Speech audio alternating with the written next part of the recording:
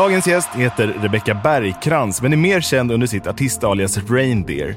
Hon är uppväxt i Malmö och har ett unikt uttryck som inte minst hörs i hennes debutalbum Ember som släpptes 2016. Hon närmar sig album nummer 2 nu och vi tänkte passa på att höra hur hon både skriver och proddar och inte minst vad framtiden bär med sig. Vi är jätteglada att Reindeer ville komma hit och gästa oss för att spela in det 66:e avsnittet av Musikproddpodden.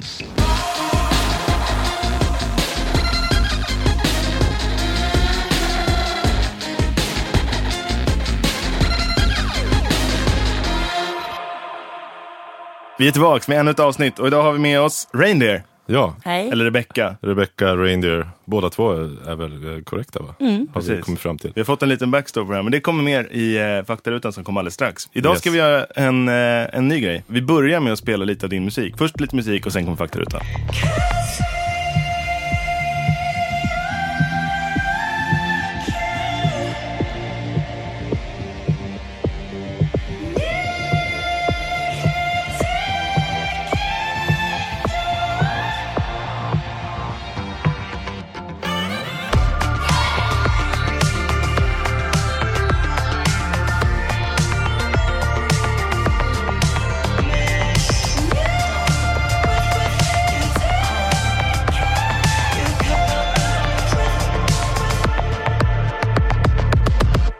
Fett. Vi går direkt in på faktarutan. Vi börjar med ålder. 29. Var är du uppvuxen någonstans? Malmö. Var bor du nu? Stockholm, söder. Har du någon familj? Ja, föräldrar och syskon som är lite utspridda. I Sverige eller världen? Världen egentligen. Min lilla syra bor i Malmö, min stora syra i LA och min brorsa. Han är i Mexiko just nu. Men han bor väl egentligen i Stockholm, men han flyttar runt lite också. Vad har du för utbildning? Jag gick på Musikhögskolan i Piteå. Och sen innan dess gick jag på någon Master Performance Course i London när jag var typ 20. Vilken utbildning gick du i Piteå? Alltså jag gick musiker. Men de har ju en väldigt bra ljudutbildning där. Ja. Så jag valde till, jag tror att jag gick musiker på det mest unika sättet. För det blev väldigt mycket proddande för mig där. Liksom där jag kom igång mest. För jag valde till så här syntprogrammering, musikproduktion, olika ljudkurser så här, som jag tyckte var väldigt kul. Plus att det var så himla kallt där uppe, så då blev det liksom att man satt in och var produktiv och bara, alltså, ja. Jag känner igen det. Jag har ju gått den utbildningen. Just det har jag nog hört. Ja. Funkar det alltså så att man går där ett program och sen så väljer man till kurser? Ja, eller dels så gör man ju det från kanske, ja egentligen nog första året, jag kommer inte ihåg exakt. Men också så får man ju välja till väldigt mycket, framförallt andra och tredje året. Och ha egna projekt. Och också så handlar det väldigt mycket om att bara vara i en viss miljö där folk håller på med mycket grejer. Man hänger med folk som kanske går ljud och liksom lånar studion genom dem och lånar ut utrustning genom dem. Och, alltså det är bara sån allmän bra plats att nörda på om man vill. Jag tror också just det där du sa, att det är så kallt och att det inte är en så stor stad. Man kanske liksom, man hamnar i den bubblan och kör man järnet. Ja, alltså det var det bästa som någonsin kunde hända mig. För om man jämför när jag gick i London, visst jag var bara 20, så att då hade jag mycket lek i benen. Men då gick jag väl med den utbildningen för att få vara i London. Nu gick jag ju liksom i Piteå, den utbildningen inte för att få vara i Piteå, utan jag var tvungen att bo i Piteå för att få gå utbildningen. Så då var det när jag köpet, men det var ju en positiv grej, för jag blir nog rätt lätt distraherad av så här skoj i livet. Liksom. No offense Piteå. Nej men alltså, nej precis, det är härligt folk och så, men det var inte Piteå jag var där för liksom. Har du någon hobby? Nej, alltså men man har ju inte hobbys när man håller på med musik. Alltså, för att musik tycker inte jag är en hobby. För att det är lika mycket ångest som kärlek. Det är liksom allting, det är hela livets spektra liksom. Men I guess typ så, yoga kanske. Fast inte för jag gör det så himla ofta, jag borde göra det ofta. Men det är väl liksom en hobby, för att det är inte någonting jag tänker på hela tiden, utan när man gör det som en gång i veckan så är det ju en hobby, alltså typ som att gå på sykurs på onsdagar liksom. Så yoga kanske, och typ olika dansgrejer som, alltså typ raves. Ja. Dansgrejer. Alltså jag ville bli typ ballerina som Kate Bush, men det blev att jag bara ravade istället. Det är halva vägen. Vem tycker du är världens bästa producent? Alltså typ Grimes har inspirerat mig jättemycket. Inte för jag tycker att hon har de roligaste proddarna. Hon är väldigt duktig såklart, men det är väl inte riktigt proddarna utan det är mer henne som person, att hon är så skamlös och quirky liksom. Att hon påminner väldigt mycket om mig, tror jag, i sitt skapande, så att det är inte så taktiskt utan man slänger in någon liten lalalala liksom någonstans på ett helt omotiverat ställe. Alltså det är lite lekfullt och det tycker jag är så himla inspirerande och hon har betytt jättemycket för mig för att jag har alltid följt henne liksom och försökt göra samma liksom. Alltså, kanske inte rent musikaliskt men liksom samma inställning till musiken. Hon är ju väldigt bra. Jag såg henne live när hon var på Kägelbanan för massa år sedan. Otroligt bra. Hon är så jäkla cool. Jag träffade henne nu här om veckan på Burning Man. Nämen. Alltså, ja, starstruck. Nej, för jag älskar verkligen Grimes. Och också tycker jag att det är viktigt att kanske ha så här kvinnliga förebilder och sånt. För det finns inte lika många. Så för mig har hon betytt jättemycket. Men annars så gillar jag så här Jamie XX jättemycket. Jag vet inte exakt vem som gör vad, hur många de är involverade i för vissa så stora poddar är det ju väldigt många, men typ Odessa, de har ju ascoola poddar, väldigt episka och sagolika liksom. Ja, det knyter ju an lite till din. Ja, till din det är värld. mitt dream collab. Jag försöker pitcha in mig där hos dem. Det jobbas på to be continued. Och så en lite svårare fråga, vem tycker är Sveriges bästa producent? Jag tycker inte den är så svår för att jag har nog alltid tittat på Pontus Winberg som en liten kung. Ja, han är kanon. Så också lite dream collab där, hint hint. Ja, han vet jag i alla fall bitvis lyssnar på den här podden. Så hör du Pontus. Så kanske vi hör det här då. Ja. Vilken är din största musikupplevelse? Jag är ju inte så konsertig. Utan det lär ju vara någon dans. Alltså jag gillar ju när man får dansa till musik. För då blir det ju att hela säcken knyts ihop. Så det kanske var när jag var nu på Burning Man här en veckan och var på ett rave i en sandstorm och bara så här med så här ninja-utstyrsel med så här goggles och liksom sjal för munnen och sånt och bara liksom att bara stå där och liksom möta naturen på det sättet till liksom den perfekta musiken. Och man såg liksom ingenting, det var bara helt vitt. Och ja, det var dagtid. Nej, alltså det var mitt i natten men det var så mycket sand, alltså det var verkligen sandstorm, vi var mitt i den. Och vi var liksom på typ ett piratskepp som liksom hade flaggor som blåste. Alltså det var bara så coolt. Alltså det var liksom nästan lite så här att nu har jag varit med om det fetaste. Det pikar det här. Ja, det går liksom inte att slå. Det finns no offense, men jag tror inte någon kan liksom slå det. För att jag själv var typ så tvungen att dubbelkolla med folk liksom bredvid. Bara, visst är det inte bara jag, det här är ganska så coolt va? De bara, yeah, this is a special one. Även för Burning Man, alltså för att även för jag åker tillbaka igen så kanske inte chansen att jag får vara med om just det är så stor liksom. Var tar detta plats för mig som inte vet? I öknen i Nevada. Det är så här, okay. För jag tyckte väldigt mycket om den musiken, men det kanske också är trist. Eller det är inte trist, men jag har också mycket bra så här, musikupplevelser när jag kanske så här, sett typ Radiohead eller liksom såna där episka saker. För det är ju kul också när det händer mer på scen såklart liksom. Men det finns mycket. Hur gammal var du när du gjorde ditt första musikjobb av något slag? Släppte en låt? Ja, men alltså jag är ju sån som har fått den lyxen att ha föräldrar som håller på med det här. Så att när jag var liten, typ 6, så satt jag i köket och sjöng en liten så här melodi som jag bara improviserade medan jag typ tjatade på mamma. Alltså det var att jag sjöng, alltså jag brukar liksom sjunga mamma liksom typ mamma, det är så här. Och då tyckte mamma att den melodin jag sjöng var så himla fin, så då gick hon och noterade den, arrade upp den och spelade in, och så kom den med på en barnskiva. Så det var låt 6 år gammal. 7 var jag väl när den kom ut. Och du stimmad som låtskrivare till den? Stimmad sen dess.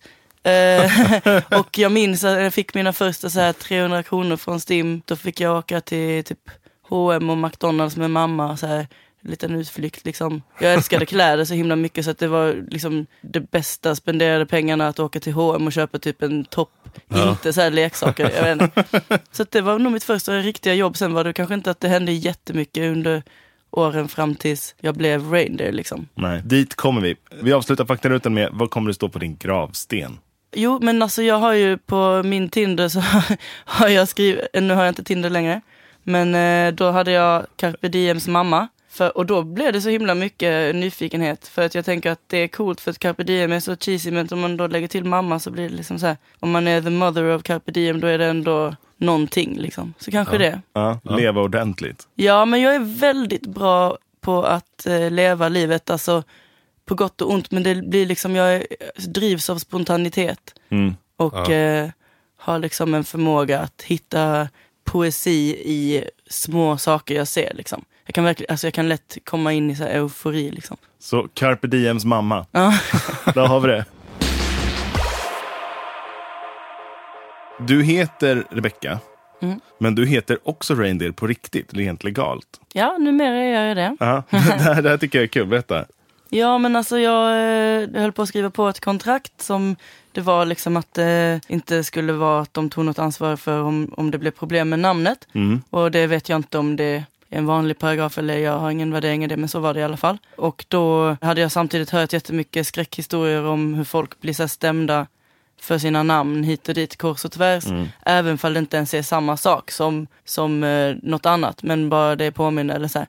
Så då tänkte jag att då är det ju lite risky eftersom jag vill ju heta det här namnet for life liksom. Så då sa min mamma att jag borde byta mellannamn eller lägga till mellannamnet Reindeer, för då heter jag det på riktigt och då kan ingen säga någonting. Nej, då är det legalt, det är liksom ditt namn. Då är det inte som att jag bara har liksom tagit någon annans eller något likt någon annans.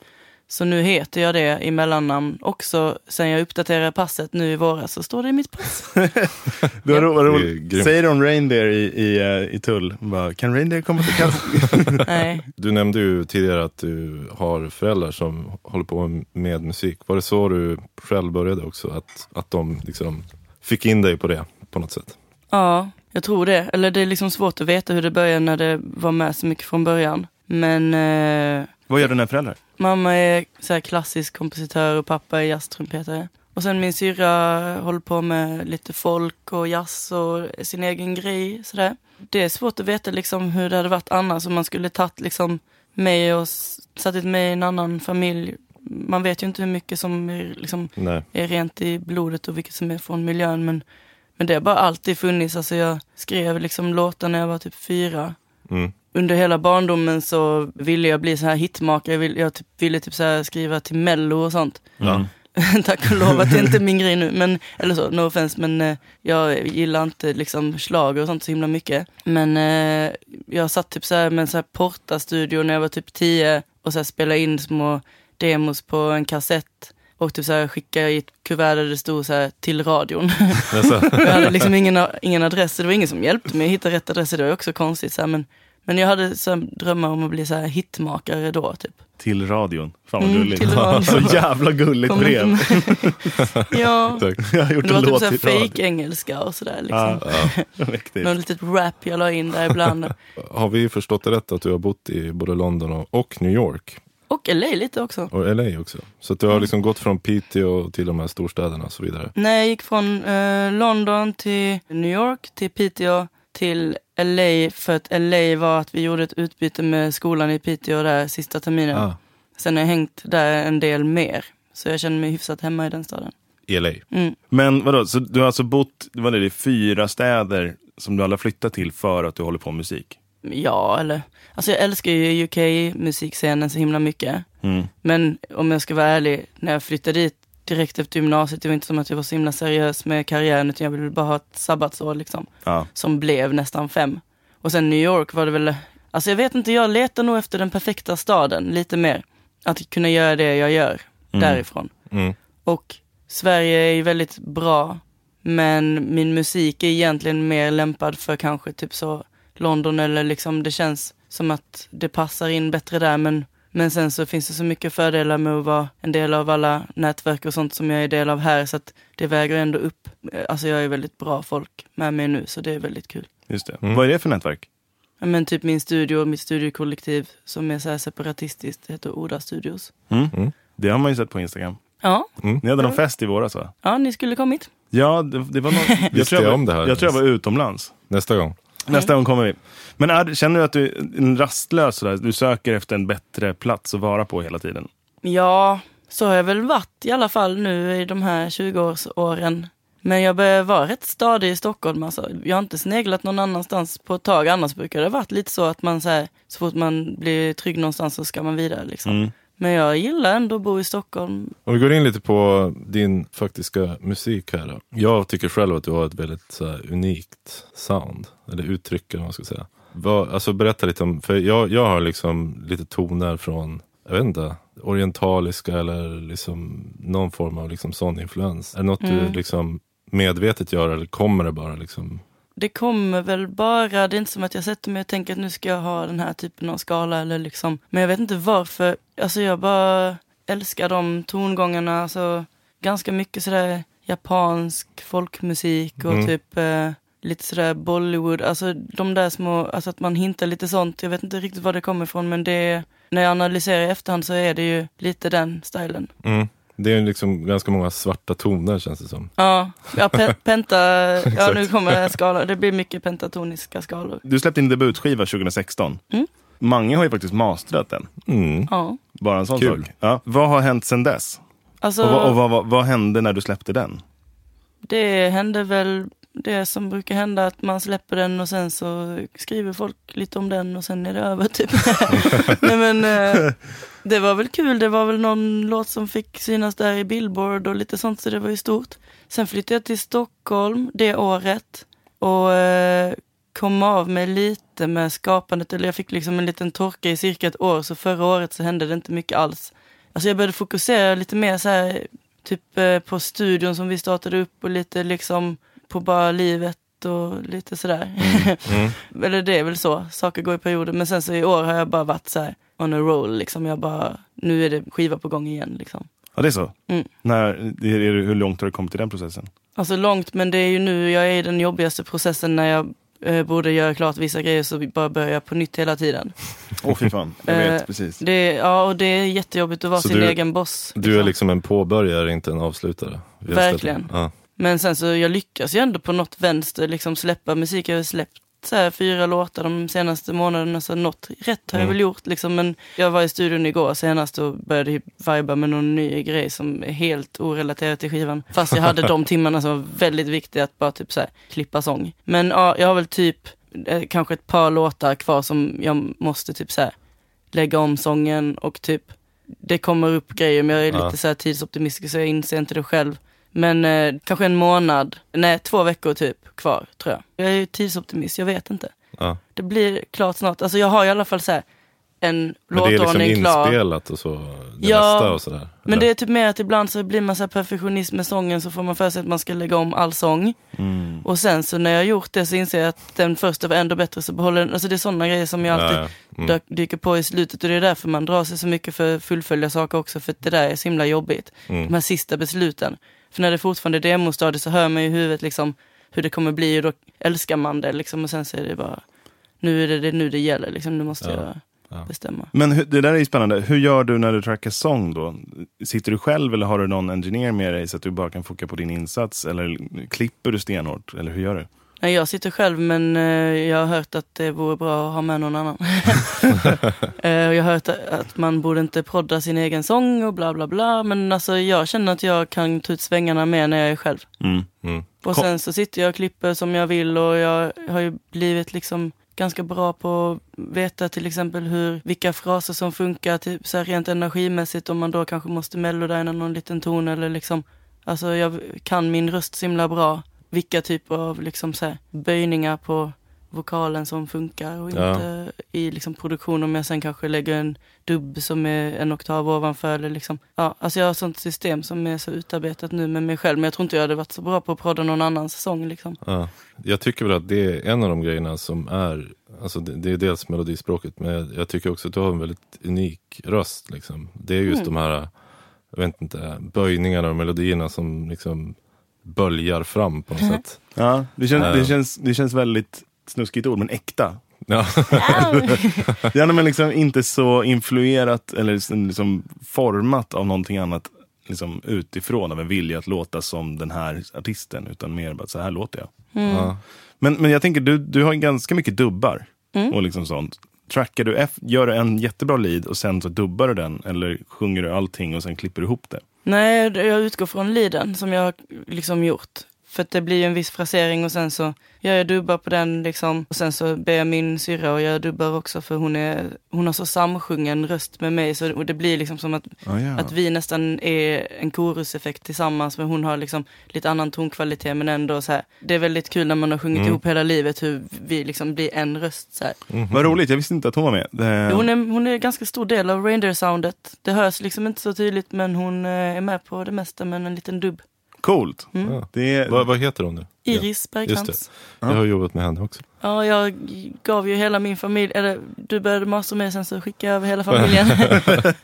Det tackar jag för. Jo, men den här nya plattan då? Vad blir det för typ av sound på den?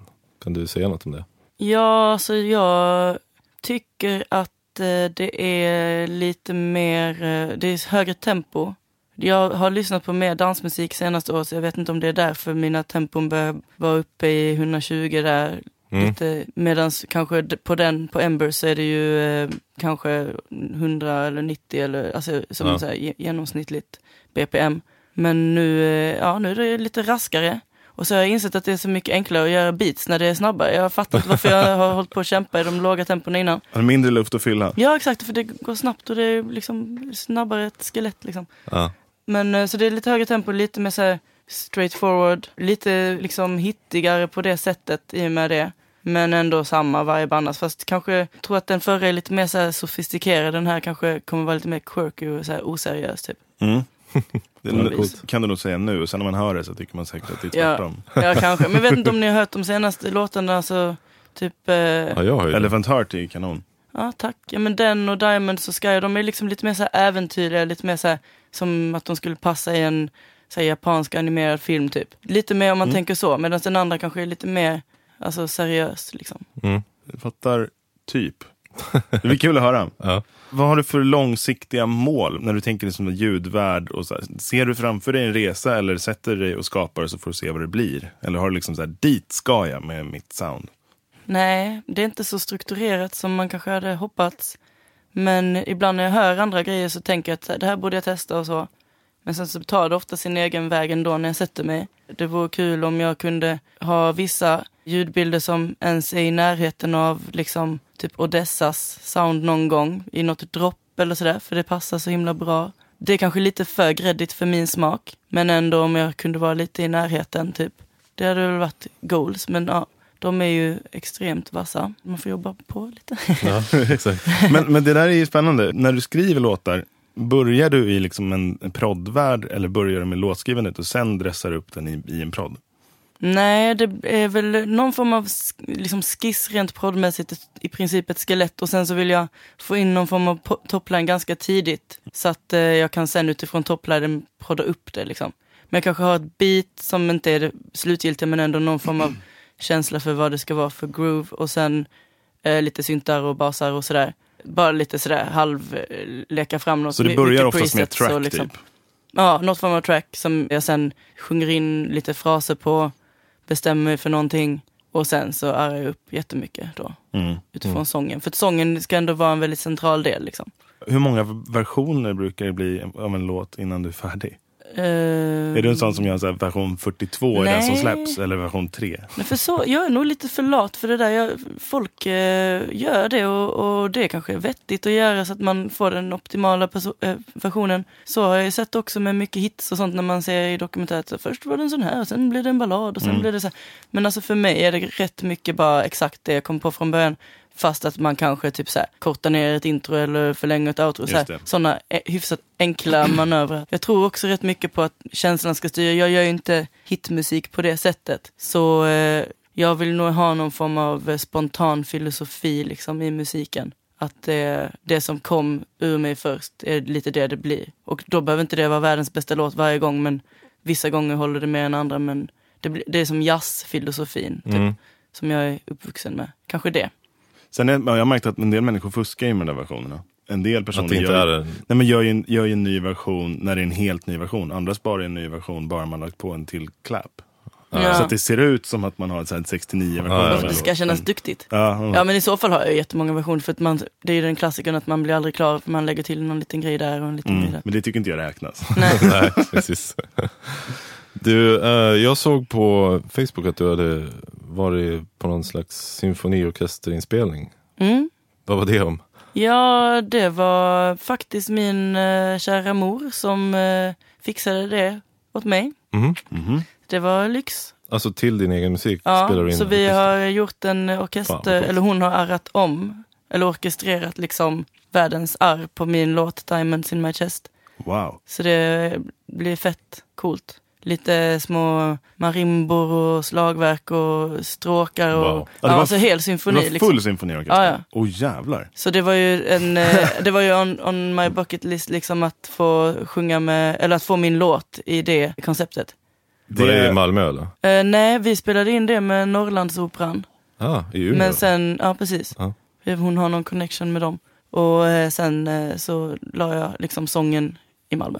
För att det var ju inte som att jag stod där och sjöng med dem live liksom. Men det måste ju ändå vara en ganska ball känsla. Det var sjukt ballt. Det har jag alltid velat. Satt du i samma rum som dem eller satt du liksom typ i något slags kontrollrum när de spelade? Jag var i kontrollrummet. Hur ser din studio ut? Ja, så nu det är väl det är ett rum med lite prylar som jag delar liksom med mina studiokompisar, så att vi har väl liksom att vi får använda lite av varandra och sådär. Ja, så har vi en skärm då som man kan koppla in sin laptop i, så då har alla med sina egna laptops liksom. Just det. Och monitorer och lite syntar, och nu har Selene som jag delar studio med, hon har köpt in en mellotron där, så det är ascoolt och lite sådär. Men och sen har jag en minilog, och sen hade jag nyss en MS-20 men jag sålde den, och sen en termin, lite röstpedaler, ja. Cool. Är det en nyproducerad mellotron? Ja. Ja. De låter ju väldigt bra med den. Ja. Men jo, jag ska inte klaga, men den är fett dyr har jag sett. Och då jämfört med vissa syntar så där, alltså, eller man ska kanske inte jämföra den med en synt, för det är väl då det blir fel. Men ja, de är fina. Jag fick leka med en riktig gammal mellotron. Coolt. Och insåg att den är ganska obekväm att leka med. Vadå då? Alltså, man trycker ner en tangent och då är det ju ett magnetband som spelar. Så man har ju bara 8 sekunder. Sen måste man vänta 1 sekund typ för att den ska spola tillbaks innan man kan trycka samma tangent igen. Och lite så. Så man blir väldigt begränsad av, och sen låter den för jävla mycket. Det är så här, när varje gång man trycker ner ett ackord, då hör man det så här. Ja, men det kanske är lite coolt också på sitt sätt. Ja. Fast inte om man vill vara snabb. Vidare i studion då. Vad har du för DAW? Ableton. Du trackar i den också? Ja, men det är klart att det har hänt att man har gjort det i Pro Tools och Logic också. Men jag är mest bekväm i Ableton. Alltså tracka och sånt är väl inget problem. Det är ju liksom väldigt straightforward, men just proddandet, det är ju så intuitivt i Ableton, och det har jag ju lärt mig. Jag har ju när man bara sitter och låter saker ske. Det funkar så himla bra med Ableton, så jag vill inte byta. Men du har väldigt mycket hårdvarusyntar, sa du där. MS-20... Nej, ja, precis. Men den är borta nu med elektron, miniloggen. Ja. Är du mest hårdvarusynt eller kör du mycket mjukvarusyntar?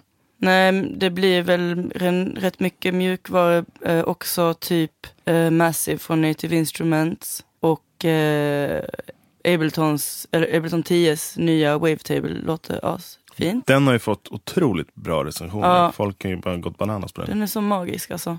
Vad gör du med den mest då? Typ lite så här vanliga inställningar som jag gjorde på den förra som heter Analog. Typ man väljer så här, fyrkant, vågform och alltså kanske detuna den ena oscillatorn, alltså så här, ganska så, liksom straightforward, men så kan man ha så här lite skimmer på, jag vet inte, det är bara med enkla medel så låter den väldigt fint. Och den är ganska lik Analog också som jag är liksom bekväm med sen innan. Så det handlar väl bara om att hitta någonting som man inte behöver tänka så mycket, utan man bara gör typ. Som till exempel så använder jag inte Operator så mycket, utan det har alltid varit Analog, och sen så gick jag över till Wavetable, nu är det mest Wavetable då. Och den är nice också för basar, för man kan lägga in så nice sub och lite så. Ja. Just det. Så om man skulle designa ett klassiskt reindeer-ljud så skulle man ta... Alltså då skulle det ju vara att man gör någon lite så här japansk äventyrlig liten syntslinga som låter som typ så här Spirited Away liksom. Alltså så här, om det hade varit ett ljud. Ja. Och då liksom så. Och då kanske jag hade gjort den i Massive eller Wavetable då. Det blir oftast de ändå och inte alltid hårdvarusyntarna. Och sen så kanske Echo Boy, Valhalla, Reverbet och Room, Shimmer. Vintage Verb. Eller du menar väl den? Ja, precis. Ja. Jag har 3 av dem. Room, Shimmer och Vintage Verb, tror jag. Ja, nej, Vintage Verb som... är den jag har. Kanske någon form av chamber reverb på det. Crystallizer från Soundtoys. Jag älskar den. Ja. Syntar och sånt där är ju underbara. Alltså. Det är så snyggt. Och då kanske jag gör liksom lite dubbar på den i någon oktav ovanför som jag kanske har 100% reverb på och mycket lägre volym så att det kanske bara är något som skimrar som liksom hör till den syntslingan men det är liksom mer en del av tapeten liksom, på något vis. Sådana där grejer. Då får man väl ett reindeer-ljud så småningom, tror jag. Jag tycker man blir du verkar ha liksom ganska liknande plugin-smak som jag faktiskt. Ja, men typ Crystallizer och Echo Boy eller det är jag testade det faktiskt förra veckan och och lägga en Crystallizer på ett reverb. Och sen komprimera skiten ur det och sidechaina mot den signalen som den ska gå mot. Det var precis det du pratade om. Men när man får den här liksom bara, det bara skimrar helt. Det är någonting som reverb inte kan göra liksom. Vad är det den gör egentligen? Den typ reversar lite grann. Och liksom detunar lite så här. Som ett delay som, men jag alltså innan jag hade den så skapade jag de ljuden ändå typ. I Ableton. För att då är det liksom så pass, man går in i audioklippet direkt och reversar så kanske man flyttar det lite bakom och alltså jag vet inte, det där passar min smak så himla mycket. Så att för mig när jag fick den så var det bara som att man var hemma liksom. Du gick allting lite fortare kanske att få till de exakt. Ljuden. Hur programmerar du trummor? Det är väl oftast i drumrack, Abletons. Sitter och klickar in tills någonting känns bra. Och vad har du för samplingar? Gör du mycket själv eller kör du splice eller har du liksom samlat på någon liten samplingsbank? Jag har samlat på mig en liten samplingsbank genom åren men nu vill jag ha nya faktiskt, känner jag starkt. Men jag har så här lite kul ljud. Jag gillar att lägga in liksom lite så här quirky typ. Så här, jag har en så här karate-röst typ så här i Sky så här, när någon som så här sparkar på någon. Sådana grejer gillar jag att lägga in i beatsen. Ja, det är det här som är lyxen med att ha en podd. Man får höra hur folk tänker. Så blir man peppad på att gå och göra det. Ja, men alltså det ska vara lite sådär äventyrligt tycker jag. Ja. När det gäller din sång då, vad sjunger du in i för något? Har du någon så här mick du använder ofta? Nej, alltså jag har bara en budgetmick fast det låter hyfsat bra. Men jag har liksom inte lagt så mycket fokus på att ha en bra mick än. Eller jag vill det, jag måste bara köpa en. När man har råd med det. Vad är det för budgetmick? Det är Studio Projects B1 som faktiskt är svinbra för den det priset. Den är ju inte dum. Ja.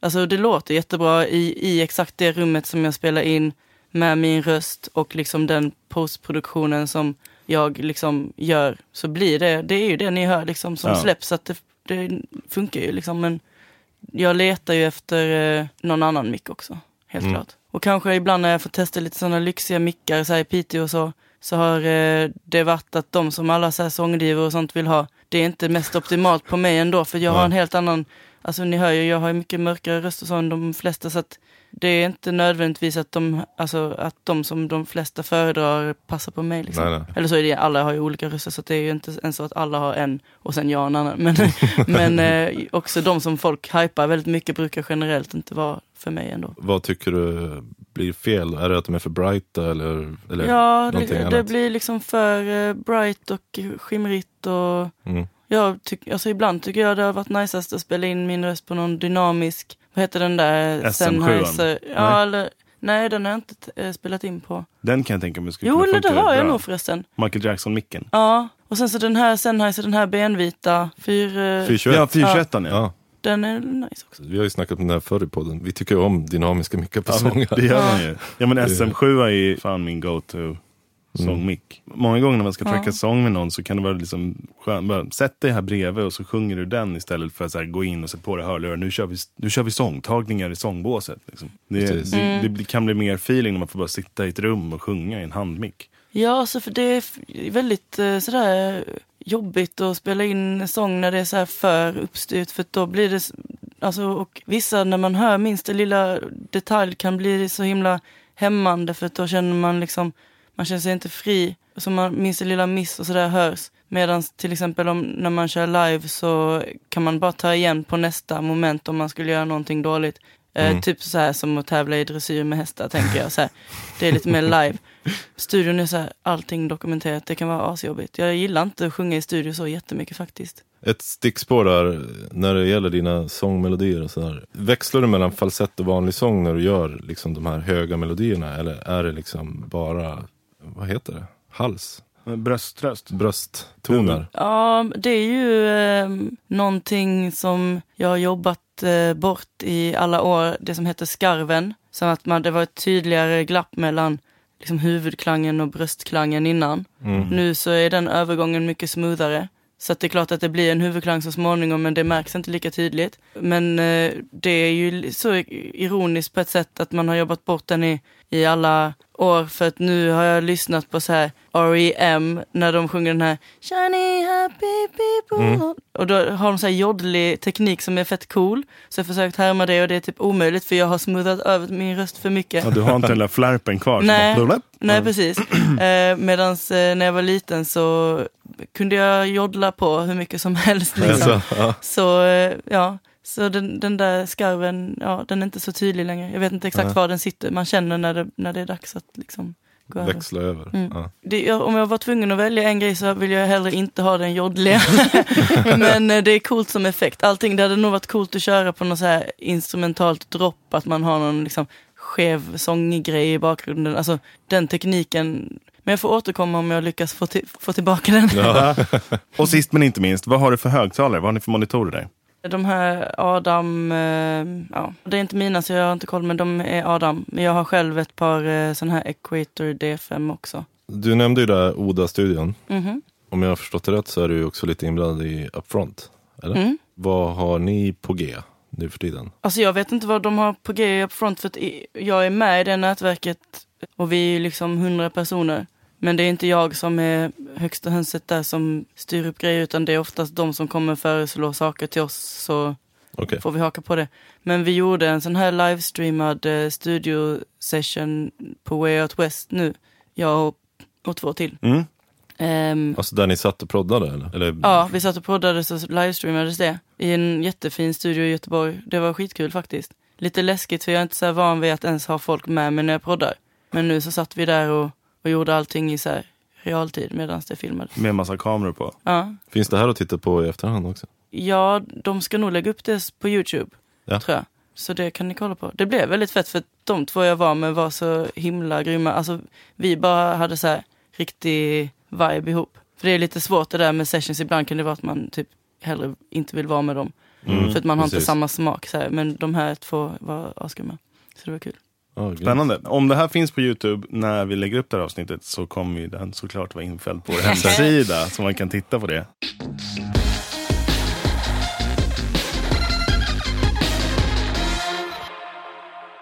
Bortsett från Grimes, vad mer har du lyssnat på som känns tongivande?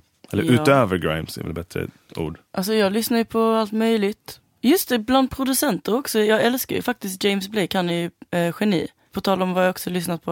Han har jag lyssnat på, men mycket så här Jamie XX, mycket så här Little Dragon, en som heter Sun Hole och det är lite så här future bass-aktigt, asgrym producent. Alltså det blir också väldigt mycket så där saker jag bara hittar på SoundCloud som är helt okänt liksom. Mycket så här mixtapes med lite så här techno som har lite så här kanske orientaliska influenser och sånt. Men det har jag liksom upptäckt efter att jag började göra hela den här orientaliska grejen själv, så jag vet inte riktigt var det kommer ifrån ändå. Men jag har lyssnat på jazz jättemycket i min dag. Men orkar du alltså sitta och leta upp aktivt ny obskyr musik? Nej, alltså ibland behöver man ju bara ett tips. Ja. Ibland behöver man bara ett tips. Nej, men nu har jag en spellista som jag har lyssnat sönder där, jag måste ha något nytt. Men det är som, jag lyssnar inte på musik hela tiden så som vissa, att man har konstant musik på. Utan när jag väl lyssnar så är det aktivt liksom. Just det. Vad skulle du säga att dina styrkor är som låtskrivare och producent? Jag tror att jag är bra på att ändå ha mitt egna sound. Att det blir mitt ID på det liksom. Att det är ju ganska så konsekvent att jag alltid har mitt egna ID. Jag tycker att jag har starka melodier liksom. Och lite finurliga ljud. Alltså jag känner att en bra melodi är allt liksom. För att man ska kunna, tycker jag, eller man ska kunna, alltså det finns ju också exempel när det inte alls behöver vara så, men jag tycker om när en melodi, när man tar bort hela alltet i bakgrunden och den bara står på egna benen då liksom, då är det en bra melodi. Att den är vacker ändå. Precis som typ en gammal, kanske svensk folkvisa. Jag tänkte precis på en vänlig grönska typ. Ja. En sån. Som inte behöver ens ett ackord för att berätta allt. Ja, precis. Ja, för de går ju lite så här mellan dur och moll och är så här otroligt intressanta, så man får ändå en känsla av harmonik ändå, fast att de inte ens har ett komp. Ja, men och det är coolt. Och så sen då, motsatsen, vad är din akilleshäl som producent och låtskrivare, tycker du? Jag kan se upp till de som är så bra på att få till bra beats direkt liksom. Känner jag att jag får kämpa med lite mer. Jag känner liksom att jag är mycket starkare på melodier och syntar och liksom glittriga grejer, medan ett bra beat och en bra bas som är liksom det som håller ihop allt, det kan vara kämpigt från gång till gång. Men sen så måste det bli bra också, så då får man ju sitta tills det blir bra liksom. Ja. Hur mycket av liksom slutpillet, så här sidechain, för det är ganska mycket så här snygga saker som duckar mot varandra i dina proddar. Hur mycket av det gör du från början och hur mycket av det sätter du precis på mixningen? Alltså jag brukar nog sidechaina rätt mycket från början, för att det är en liksom del av kompositionen.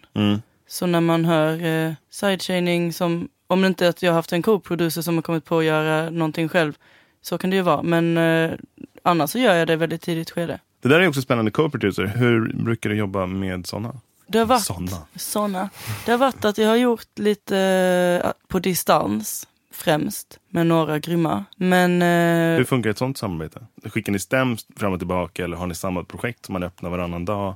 Nej, alltså då är det ju att jag får nästan ha gjort klart min del liksom. Och att sen skicka till någon som kanske bara mixar eller proddar till lite till och mixar eller liksom co-proddar. Men att jag ska helst inte ta tillbaka sen. Just det. Fast det har hänt ändå att jag har fått feeling på någon grej då någon annan gjort och liksom kanske sagt att jag vill lägga till ett litet syntsolo eller sådär. Det har hänt. Men min dröm är ju att egentligen sitta tillsammans och göra det, för jag tycker inte om den här distansgrejen. Det känns så himla ensamt liksom.